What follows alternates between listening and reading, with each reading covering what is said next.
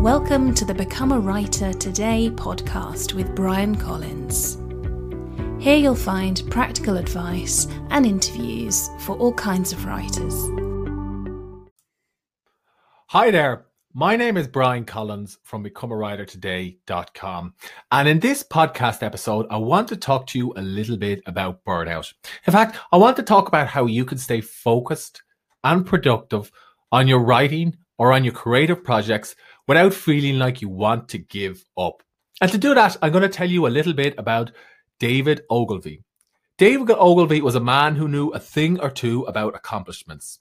The Englishman who's now deceased is known as the father of advertising.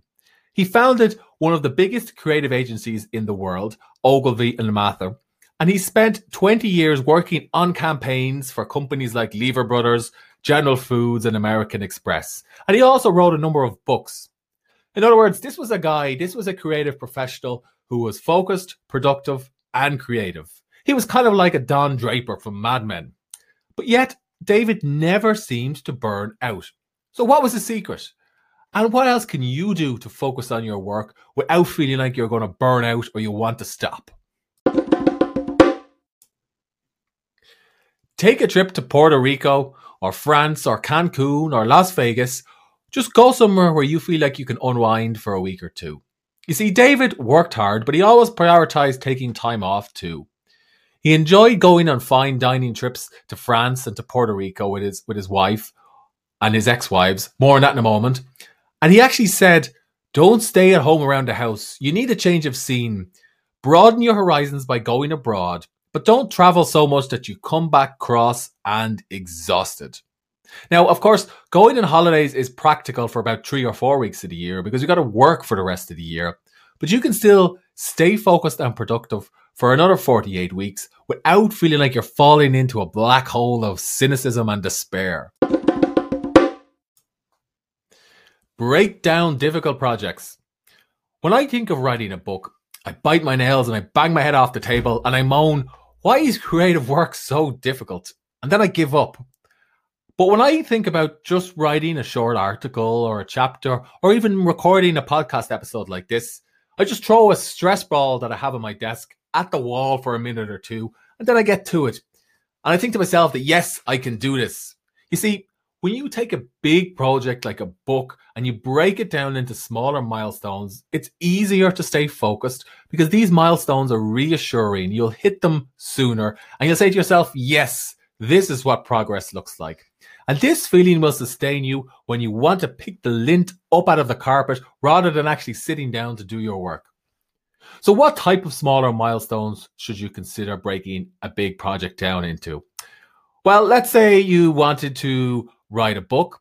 Rather than trying to write an entire book, just maybe try and write a chapter within that book. Or if you're finding a chapter quite difficult, just commit to writing 200 or 300 words today and do a little bit more tomorrow. Or perhaps let's say that you've created an online course that you want to, get in front of other people. So rather than emailing 50 potential customers, why not just contact 1 or 2 and arrange a Skype interview with them? You see, starting a creative project is much easier if the end is within sight. And with a little momentum, you'll probably shoot past your small milestone and feel good enough about your progress to keep going. Motivate yourself with a deadline. A deadline, much like a guillotine positioned over your outstretched neck, has a way of focusing the mind. So here's what I recommend. Set yourself an internal deadline for reaching one of those smaller milestones that I talked about, and then set a public deadline for delivering to your readers or to your customers, to your boss or your fans or whoever you're working for. This is something that Elon Musk does. He sets internal deadlines at his companies like SpaceX and Tesla, and then he sets public deadlines that he tells everyone else about. And he said, I say something and then it usually happens. Maybe not on schedule, but it usually happens. Now, if you hate deadlines, don't worry. I've got some tips that can help you. This one trick sure helped me when I was struggling to finish a number of articles on time for an editor. Basically, what I suggest is get an egg timer, or you can even use the timer on your phone. Put your phone in airplane mode, but use the timer or the egg timer. And turn off everything else that rings, whirs, and buzzes, and set the timer for just 30 minutes. Now prepare your work And then work on one particular part of your creative project or your work until the buzzer sounds. Now, just work on one task. Don't try to multitask, and make sure you're disconnected from the internet. And when the buzzer sounds after 30 minutes, you can stop and you can take a break. So congratulations, you've brought intense focus to your work for just 30 minutes, and now you can reward yourself by browsing on Facebook or going for a walk or doing something else before you get back to it.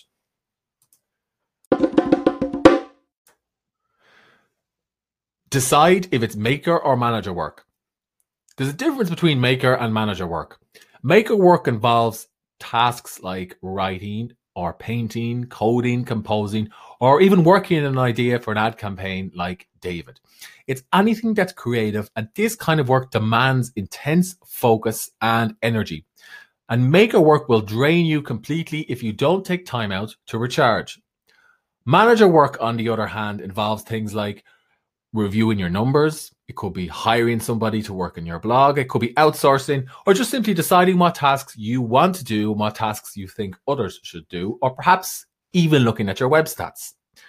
Typically, the best success comes when you perform maker work and manager work at different times during the day, because they both engage different parts of the brain. So for a writer, you might work on a difficult first draft in the morning, and then you might deal with your correspondence or your edits later in the afternoon or even in the evening. Similarly, an executive like David Ogilvy, who I was talking about, might prepare their business case first thing in the morning, and then they might concentrate on their meetings and phone calls later on in the day.